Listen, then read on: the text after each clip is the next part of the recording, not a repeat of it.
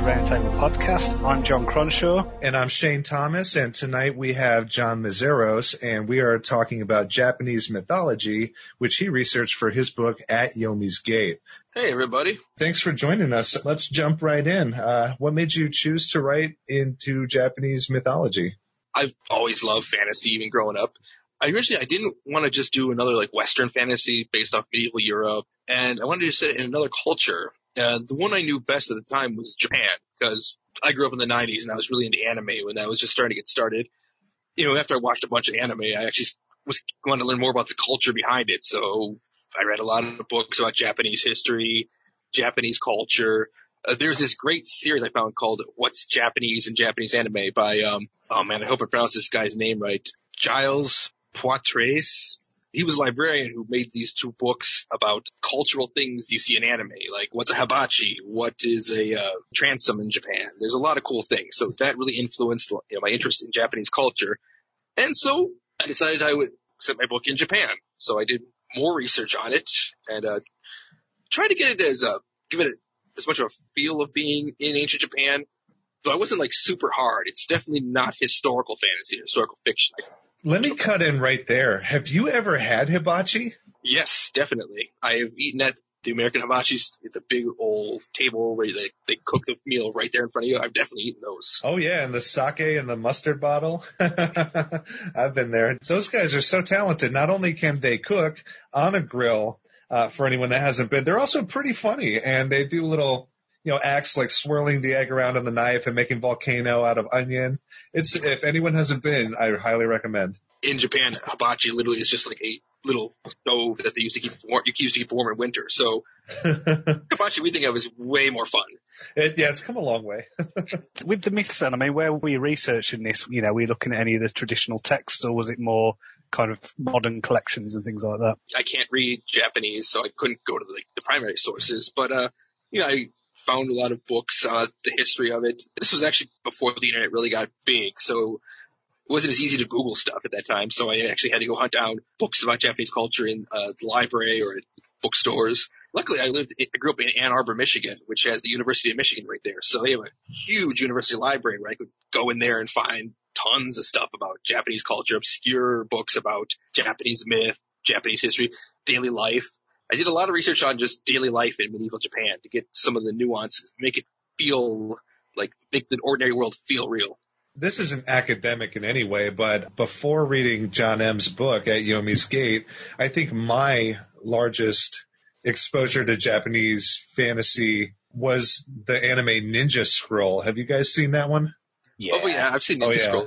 That was one of the iconic anime fighting fantasy horror anime. I remember different. Oh, yeah. It was right up there with Battle Angel Alita. Yeah, like Akira and a Wind-Named Amnesia and stuff like that. Oh, yeah, man. Akira's great, yeah. The big one was Fist of the North Star, which is oh, boy. Basically Mad Max from Japan. The big one for me from the 80s was Vampire Hunter D. Oh, yeah. Yeah, I like Vampire Hunter D. Oh, it's brilliant. Yeah, awesome. Yeah. In that vein, Netflix has Castlevania. I've started watching Castlevania a bit. Oh, yeah, I have too. I love that show. I've got another podcast that I did last year called Otaku on Writing, which was basically the three of us who were looking at these classic anime. And, we did Vampire Hunter D and we did Akira and stuff like that in order to inspire original fiction of our own. So, yeah, these films are quite recent when I've revisited them. Yeah, I think a lot of them definitely hold up. We reviewed 7 films. We did it on a bit of a 3-week cycle. So we'd watch a film, see what we could learn as writers, and then we'd brainstorm an original idea based on that, and then we'd write it and publish it. So we were basically releasing monthly anthologies with these stories in. And we did things like a Wind-Named Amnesia. And so we ended up writing kind of post-apocalyptic stories that were from the perspective of rats and cockroaches and stuff. Sounds cool. And then with Akira, we ended up writing stories I ended up writing one that was basically about a conspiracy theorist, someone like a bit of an Alex Jones character. He was visited by a alien being that showed him the truth about everything. But because he was a conspiracy theorist, nobody believed him, so. And then what else? Yeah, there was just, Project Aiko. I don't know if you ever saw that one. It sounds familiar. Fantastic film. Is that the one with the cat girls? No, that's Dominion Tampa Police. We did that one as well. But now Project Echo was the one that was basically just a parody of everything anime. Is it the one that got metafiction and the writers lived down the hall from Echo and like one of them had a crush on the girl that always died? That's Excel Saga. Yeah, that was even more meta. It was like there was no fourth wall. I remember that the anime artist was like a character in the first episode who almost gets killed by the. That was part of the inspiration for my current parody that I run on Science Fantasy Hub called Parodia, where it's just that, I fall into my own writing. It was such a great concept. And I'm a hack, so now I'm outed. I know. Cool. He's still like an artist. It's good. That was the whole inspiration behind that. But now we did Guyver as well. I don't know if you ever. Oh yeah, and I saw that. I saw the anime, and I remember the movie. Mark Hamill was in the movie. Yeah. Yeah, it doesn't hold up, unfortunately. That one. That was. Yeah, well, that's goofy, but the monster makeup's amazing in that one. Yeah. I loved the miniseries Iria Zero. Yeah, it was like a 6-part miniseries with the girl's older brother is a bounty hunter who's killed on the first mission, and then she picks up with his partner to try to hunt down the monster Zerum. That was based off a movie where Zerum is like the main creature there, and he's weird and he transforms, and he's got a lot of body horror going on. I remember that. I remember watching that on the old Sci-Fi Channel. That's interesting. I have not seen the show. Did you ever see like Monster City as well and Wicked City and Doom Megalopolis that I think was about the same time? I have seen Doom Megalopolis and possibly Wicked City, but it's been too long to recall. To date myself, I used to hunt down VHS tapes of anime at various video stores, and I'd had 2 VHS cassette recorders, and I'd basically pirate it so I could have a copy after I rented it. I had a huge collection of VHS tapes, all subtitled, of course.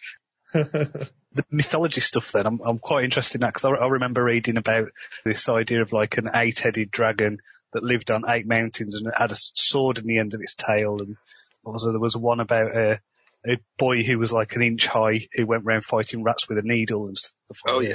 The 8-headed dragon, I think that's the legend of Susanoo, who was like a major deity in Japanese mythology. He gets the dragon drunk with 8 barrels of sake and kills him. And he pulls the sword Kusanagi out of his tail. There seems to be like levels of deity. Like there's the 3 main kami they're called?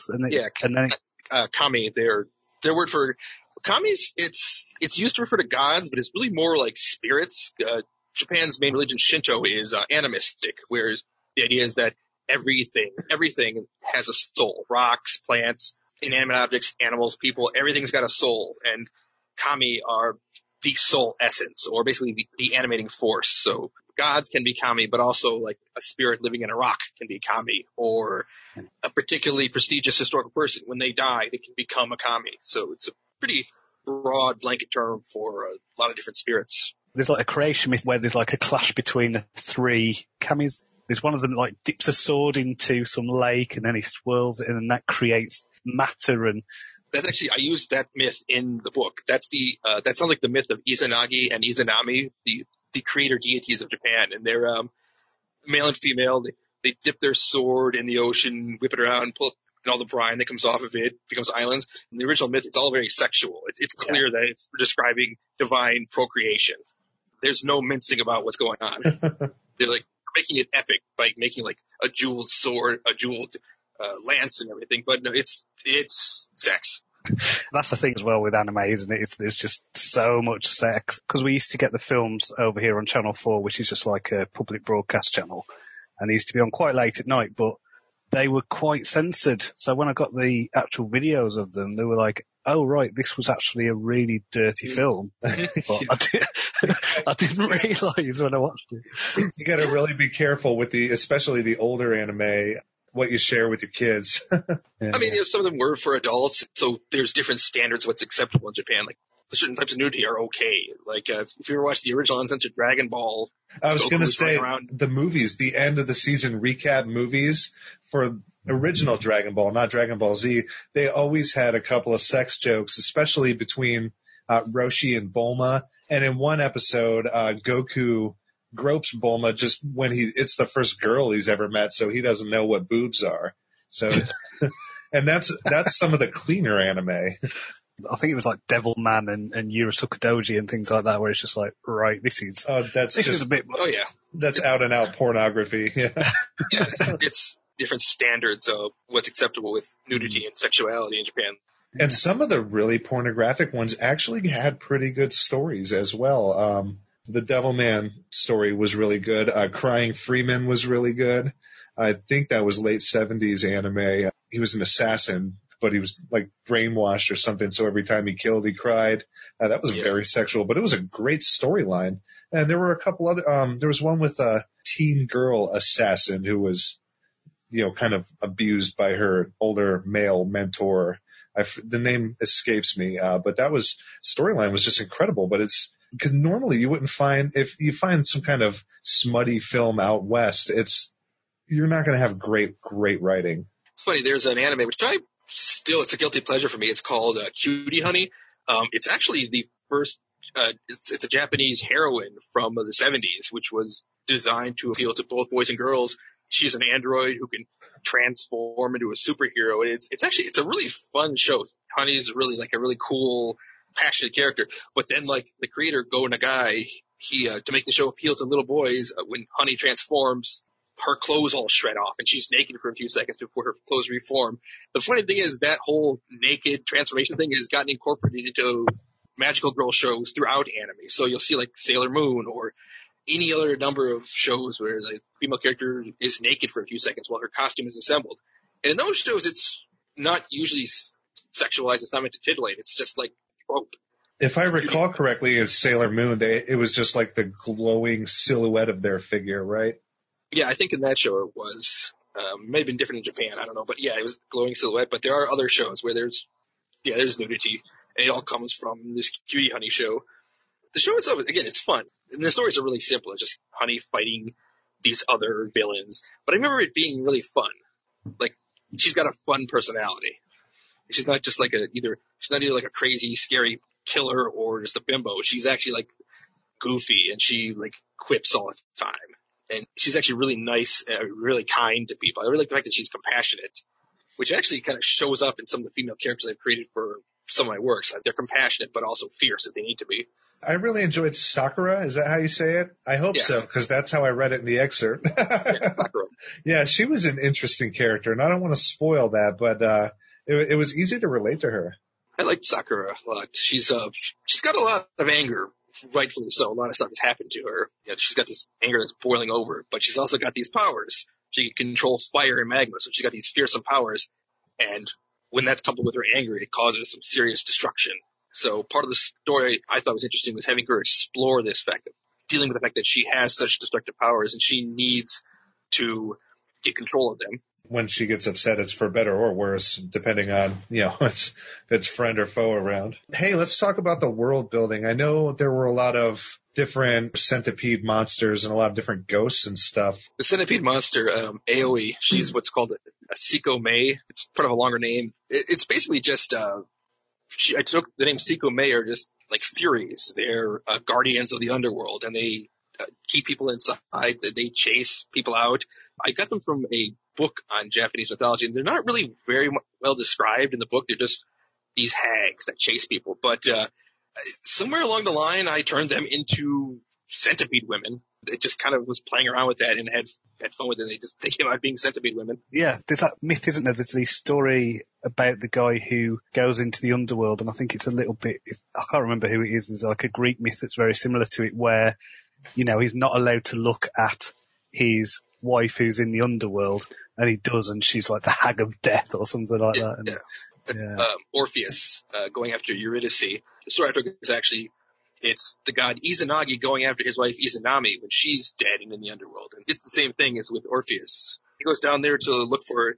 When he sees Izanami, she's all rotted and she's got maggots crawling in her. And she's horrified. She doesn't want him to see her like that, so she freaks out. And he's horrified. He runs away, but she's so upset by him seeing her that she she turns the maggots into these dragons that chase him down. And she sends all the spirits of the underworld after him. And it's a big, epic chase. And so they kind of crept into the book a little bit. Awesome. I also like what was the religion? The girl, she would do the paper symbols and she was kind of like the Ghostbuster. the Ghostbusters. That's a good term for it. That's Ikuko. She's what's called a Miko. In Japan, they're shrine priestesses. In modern day, shrine priestesses are mainly assistants at Japanese shrines, but centuries ago, they used to be much more powerful. They're mediums between the world of the living and the world of the dead. So they would communicate with ghosts, and they would exorcise ghosts. Ghost exorcisms were a big thing in Japan. And for this book, it also made her able to see the supernatural and communicate with supernatural beings. Yeah, she uses like little paper charms to basically cast spells, which are based off of what are ofuda, which are charms you can buy from Japanese shrines. To me, and very outside of anime and some live action stuff like Battle Royale and other like 90s Japanese pop movies, very ignorant of Japanese culture. But to me, the book just seems so authentic. Like the Centipede Women, I would have never guessed that was kind of a bit of your interpretation. Japan has this great tradition of yokai, which are just monsters, just tons and tons of monsters. And some of them are really weird and cool. And I threw some of them in there. At one point, there's a brief cameo by this creature called a Karakasa Obake, which is a paper parasol that's come to life. It's been inhabited by a spirit, and it hops around on one foot, has a big bulgy eye and a long tongue. And it's so weird and fun that I threw one in there briefly, along with a couple other things. That tradition of monster love really explains how you can have literally just hundreds of Pokemon. Mm-hmm. Sure, it's drawn from the same well. Just going to go back to Pokemon every episode. Your addiction to Pokemon. Is that going to level 36 and climbing, buddy? Yeah, sorry. I'll try to curb that. I put a little note on my laptop. Not Pokemon this time. One thing that was fun about the supernatural beings is I liked the contrast between the fact that some of those beings are pretty silly, like the Parasol monster, and there's other yokai which are just goofy and silly. There's like giant talking raccoon dogs. One of the beings that shows in my book is a giant severed head on a wheel, who's like one of the guardians of hell. But I like the idea of these silly monsters contrasted with the world itself, which is pretty dark. There's a warlord, and I try to depict death realistically in it. And I always like that contrast. And I actually like the contrast in a lot of fiction where you have a very dark, very gritty world, but then you also have these silly moments or these silly creatures, things that are just absurd. Because it's kind of like that happens in real life all the time. I liked the giant squid. I love marine biology, and I love cephalopods. So I had to – my first novel, I had to put a squid in there. So, that was a requirement. It was like making it on my list, Japanese culture, yokai, giant squid. It's going in there. So have you got any Oni in your book? I do actually have Oni. At the end, when the characters are, I don't want to give too much away, but at the end, when the characters are getting close to, they're rescuing one of their friends, they're attacked by an army of Oni. Awesome. The bad guys sent after them. Yeah, this book, I need to read it. Yeah, no, you've sold me. How about you go ahead and explain for the unenlightened group here, what are the Oni? Kind of ogres, I suppose. Ogres is a good term for it. They're like ogres. Sometimes the word's translated as demon, but that's not really accurate. Yeah, ogres is better. They're muscular, like savage creatures with horns and tusks. And I'm thinking of the guys in Dragon Ball Z when Goku's in the afterlife. Yep, those are Oni. Great. Yeah, they got the red skin, the blue skin, the horns, and they often wear tiger skins. They're ogres is a good term for it. They're big, fierce creatures, not necessarily like demonic, but they're threatening. It is really interesting how some anime, especially the more fantastical stuff like Dragon Ball, really does lean fairly heavily on the mythology of the culture. Have you looked at any of the, I suppose, more modern mythologizations of Japan, like the Bushido kind of stuff, the way of the samurai and all that kind of thing? Yeah, I looked into that a little. I read up on samurai. I read up on warfare. I did read up a little bit on Bushido to try to get the samurai characters fairly accurate. Though I know Bushido is kind of a thing that came later on, actually. It's like 18 something, isn't it? The actual book Bushido, yeah. Yeah. But I did read up on it just to get the ideals of what people thought samurai should be, even though I didn't quite follow all the Bushido rules. Some of the folk tales as well. Like, I was surprised when I was reading them, like, how many times fairies seem to make an appearance. Like, there's a story about the guy who finds a sparrow in some woods, and he looks after the sparrow, and his wife hates the sparrow. and they have this kind of clash, and then it ends up that the Sparrow is a fairy and can give them all these riches and things, and then tricks the wife into ending up basically dying, I think, and because the guy mourns her, even though she's horrible to him, she's like, you're just the best person ever. I'll look after you and make you rich. You know what I love for more modern mythology type of Japanese anime is Princess Mononoke. Oh, yeah. I would say it's top 5 for me. And Spirited Away as well. That was a good one. Especially for all the crazy monsters in that. And yeah, Spirited Away was definitely an influence on this book. The bathhouse with all the kami showing up. That was definitely part of the influence. My son absolutely loves My Neighbor Totoro. He must have watched it. Oh, we go with the giant cat. Yeah, that's a yeah. That's one for the kids. Yeah. I really want a cat bus. I think I have that somewhere. I gotta start showing it to my kids more. I love the forest spirits in Mononoke, the little white guys that would kind of cock their heads to the side, the little tree spirits. I wouldn't mind having a couple of those on the house plants at home. I'm sure you could probably get one somewhere like on Etsy nowadays. Oh yeah. little plastic guy, bobblehead perhaps. If you've got someone who's starting to take an interest in this, where's a good place to start? I'd say if someone really wants to learn about yokai, there's a great book. It's one I referenced. It's called The Night Parade of 100 Demons by Matthew Meyer. He's actually the guy who did the cover of my book. I actually, I dropped a bunch of money on the cover just because I really wanted this guide to do the cover of my book. But he's got I think 3 guides now to hundreds of yokai in Japan. So I would say definitely get The Night Parade to start off with. Again, The Anime Companion by Giles Poitras. It's out of print, but you can get copies on Amazon. It's like over 20 years old, so it's not the newest book. The anime is all 90s anime, but it's just great as a reference to just Japanese culture, little everyday things. If you're looking for like stuff about samurai, ninjas, Osprey does their company, they do like military history books. They have a bunch of great books just on the outfits and the gear of samurai and foot soldiers. So I referenced a lot of Osprey books for like the battle scenes and the samurais. And I don't really have a specific book I recommend for Japanese history. I picked a lot of stuff up here and there. Do you watch any Japanese wrestling at all? I don't, but I know a friend of mine he's really into it, so I kind of like vicariously know a little bit about it through him because he's obsessed with it. He's always showing me videos from it, and it's pretty cool. Yeah. I went to see New Japan last year in Manchester, and that was great. So how does that differ from Olympic wrestling or entertainment wrestling? It is entertainment wrestling, but it's got more of a MMA feel, and they hit each other very hard in safe place. Oh yeah, I've heard of that. There's like hard style where they're smacking each other, and even though it's acting, it sounds like it hurts. Like they're actually hitting each other. It's not just like stage fighting. I have the utmost respect for the World Wrestling Entertainment type of performers. Everyone knows who's going to win before they get started, but those guys are real athletes. I've seen them live, and that's especially when I saw them maybe back in '98. They had the luchadors, the Mexican wrestlers come on beforehand. Those guys are acrobats. Some of the stuff they could do is just incredible. Yeah, you should see some of the modern luchador stuff. It's crazy. There's the guy called Dragon Lee and Hiromu Takahashi, who are just insane. Like the stuff they do now is like Cirque du Soleil stuff. It's out there. I just love the look of the characters in the New Japan Wrestling. There's a guy called Minoru Suzuki who, if you saw him on a street, you'd just be like, right, I need to get as far away from you as possible. He looks like a complete goon, and he's just looks like a complete badass. So they just smack each other around and whack each other over the side of the face with forearms and things. It's crazy. I was just thinking about other influences in my book. One big influence in my book was actually it was Dungeons and Dragons.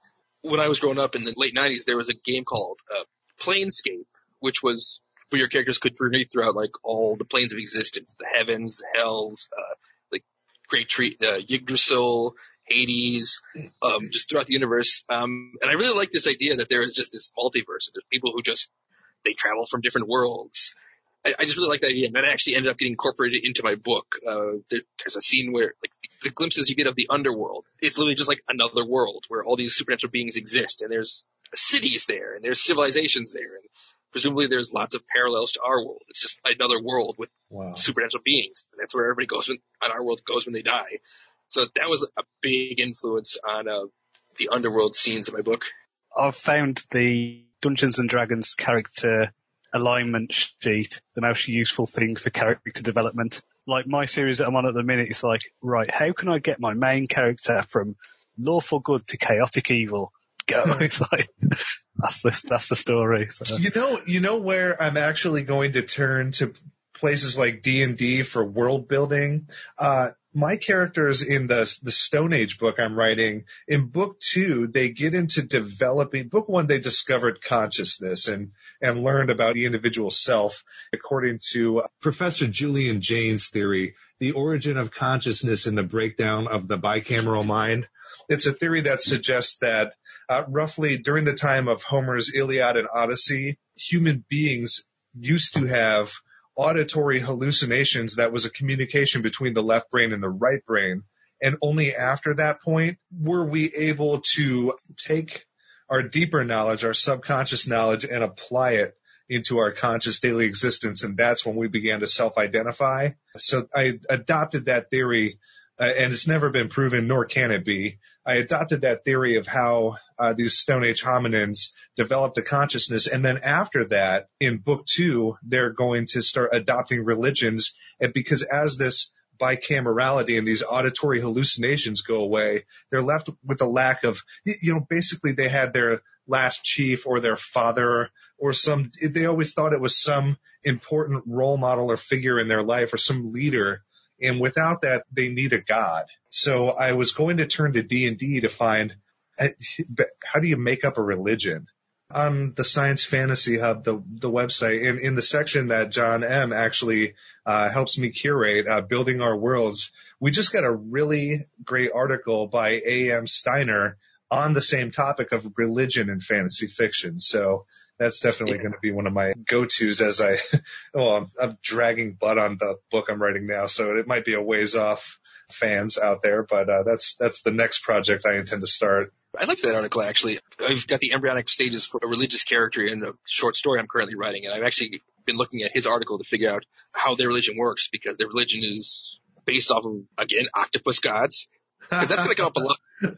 Octopods are going to be a major part of my fiction, but it's Pokemon Go for me. It's octopus for you. The character kind of just became religious over time. I remember they would keep praying to this mother octopus, and it kept happening. And I was like, this character is devoutly religious. I should figure out what the heck their religion is like. Yeah, you got to know, because it's going to influence how your character is going to go about their day. In this book, I use Japanese mythology. The gods appear. Izanagi shows up. Japanese gods.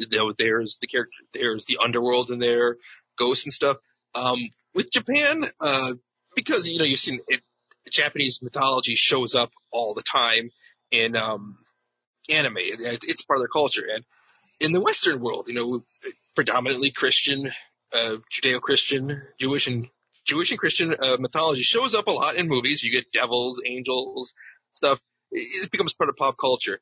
The thing is, my story at Yomi's Gate, I plan to do sequels eventually. I want the characters to go to other areas around the Pacific. The idea, I call it the Magma Sea, because it's going to focus on areas around I was going to call it the Ring of Fire series, but that's already a book series, so I can't do that. I think you're actually touching on the actual volcanic hotspots. Am I correct? Right. Yeah, because the character Sakura is a fire demigoddess. She can control fire. She actually can swim through magma.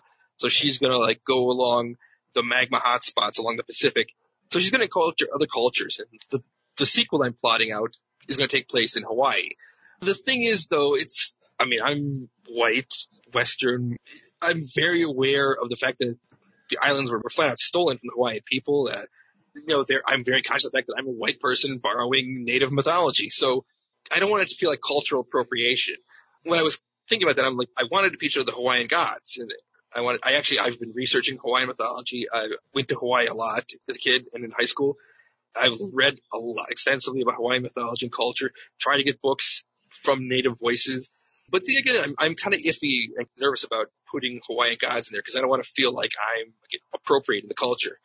So with the Magna Sea cycle, I've tried to say that in the first book, it's set in another dimension. It's not our Earth in the past. It's another world that looks like our Earth. It has some parallel history and parallel cultures, but it's not our Earth, which that doesn't totally mitigate the whole idea because if I still use gods who have Hawaiian names, it's still some appropriation. So it's just like trying to be careful about being respectful of other people's cultures. I'd love to use Native American culture and Native American spirit characters, ones that I'm permitted to use, because I know there's some Native American culture that you're not supposed to talk about. It's really supposed to be off limits to people who aren't of that particular nation. Mm-hmm. So I wouldn't touch that, but I'd like to use other characters like Coyote or maybe using the horned serpent or the underwater panther or using Aztec gods. I just want to be really careful about that. I want to approach them respectfully. That's an interesting point, and one that I covered with Zachary Wheeler in my book club interviews when we were talking about in his series Max in the Multiverse. He has two characters that are alien lesbians, and him being a male can obviously not speak from the experience of being a lesbian. And it's even when I write female characters, I find it so crucial to have female beta readers in order to just make sure I've given the character credit or enough reality to be fair to something that I can't personally represent. As long as they are a whole human being and not just a glaring stereotype, have depth, and they're believable as an individual, I think that people that share that culture or heritage that you don't participate in can respect and enjoy that. But again, as much as possible, I try to get the actual authentic voices. My books have LGBT characters, and I have LGBT friends. I even know people. I'll try to get people to help me with stuff on like my writing groups, to help me with things that I might just get wrong because I'm a straight male. But I think that's very important to do research and, if when possible, get somebody who actually is of that mindset and have them critique your story. Sure. Yeah, you definitely don't want to shoo off demographics based on those sort of things. Any final parting thoughts on Japanese mythology? I hope I can see more Japanese fantasy, because I found it in writing this, I really enjoyed this kind of setting. I found some other books set in Japan, fantasy Japan, but really there's not nearly enough. They're hard to find, especially indie authors. I would love to see more indie authors writing in a Japanese setting. I've got an author friend actually who it's like an alternative history America, but it's very much in that vein of like Japanese tropes and mythology and things like that. It's like a novella series called Valiant Lineage by Lynn Sheridan, and I would really recommend that. It's got all the crazy anime stuff going on. There's vampires and zombies, and there's also stuff with Sir Galahad from King Arthur's in there, and like it's just this whole cultural mashup. It's great. Nice. Awesome. One more indie author comes to mind is Tristram Lowe, and his book Headless is set in modern Japan. Oh, nice. But there are a lot of Japanese ghosts, and it's a bit of a thriller. Very enjoyable. And he actually did an article for Building Our Worlds about Japanese ghosts. So check him out there and move on to his novel Headless. I'd love to see more indie authors set in other places too, like Indonesia, Southeast Asia in general, New Zealand. I'd love to see more fiction set in the Pacific Islands, in Polynesia. I've seen a few. They're really rare. I found one older series called The Roof. There's a book called The Roof of Voyaging, which is got a Polynesian setting, and the Polynesian stuff is really great. And there's like a token Anglo-Saxon white character in there, which is really jarring and weird. It seems very obvious that like the author or his publisher threw in this random white guy in a fantasy Polynesian setting as, I guess, the audience surrogate. I don't know. But other than that, it's a great book. I'd love to find more fantasy books set in Polynesia and Melanesia, Micronesia, the South Pacific. One of the things I love about reading is discovering different places. This has been a great talk, guys. Thanks for having me on. Hey, it was wonderful, and thanks for being here, and thanks for sharing your wisdom on Japanese mythology. And I always love to talk about anime. Where's the best place to find you then online? My book, it's at nocturnalseapress.com. I'm also on Twitter at John J. Mazaris. I got a couple of blogs. My author blog is Dilophosaurus Bard at blogspot.com. I also do a blog on cryptids, state cryptids. I had a lot of fun with that. It kind of ties into the whole Japanese mythology thing. It's modern American mythology, but that's at statecryptids.blogspot.com. I'm on Facebook too, at Yomi's Gate. And for all our listeners scrambling to find a pen in their car, don't worry. Just go to the show notes. We've got all his links. And you can find my stuff at sciencefantasyhub.com. Don't forget to go to the Roundtable if you're an author or reading the science fiction and fantasy of the Roundtable, the Facebook group, also in the show notes. Well, this was a fun one. Until next time, guys. Well, see you guys around. Cheerio.